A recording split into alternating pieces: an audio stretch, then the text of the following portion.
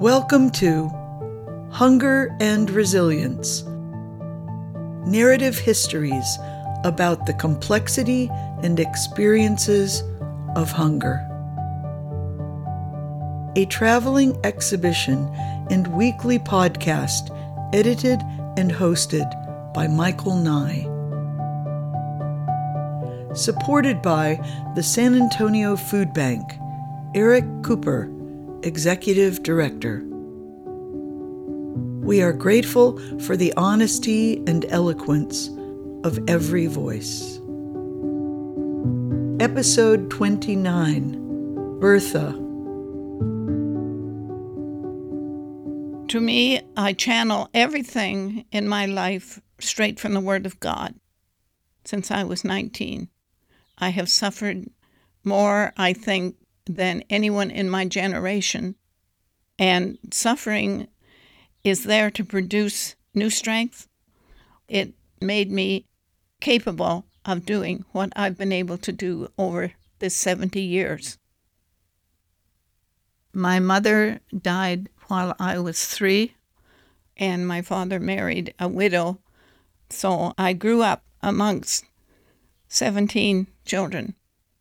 I was farmed out to anyone who would take care of me, and then I was brought back home so that I could help care for the new babies that were coming. I never knew anyone to kiss me while I was growing up. Never knew anyone to tell me that they loved me. The only thing I would do, there was an attic hole in my parents' bedroom, and I would go and sit there and hold one of her blouses that was in a suitcase there and look up at that hole, and I would think my mama was looking down at me. Since 1948, before that occasionally, but from 1948 on, I have fed everyone who has come hungry. Hunger is a terrible thing. It is the most horrible thing that you can face.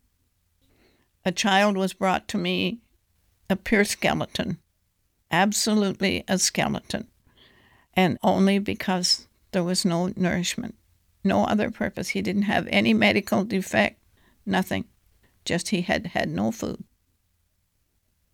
This is called His Hands Ministry.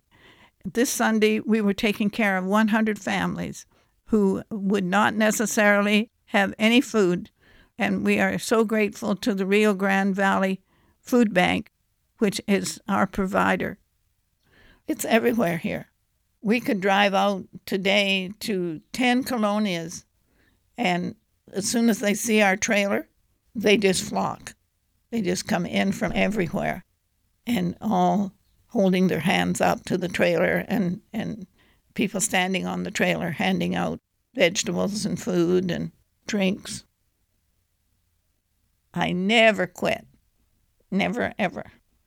I'm aware of suffering, and it touches me deeply.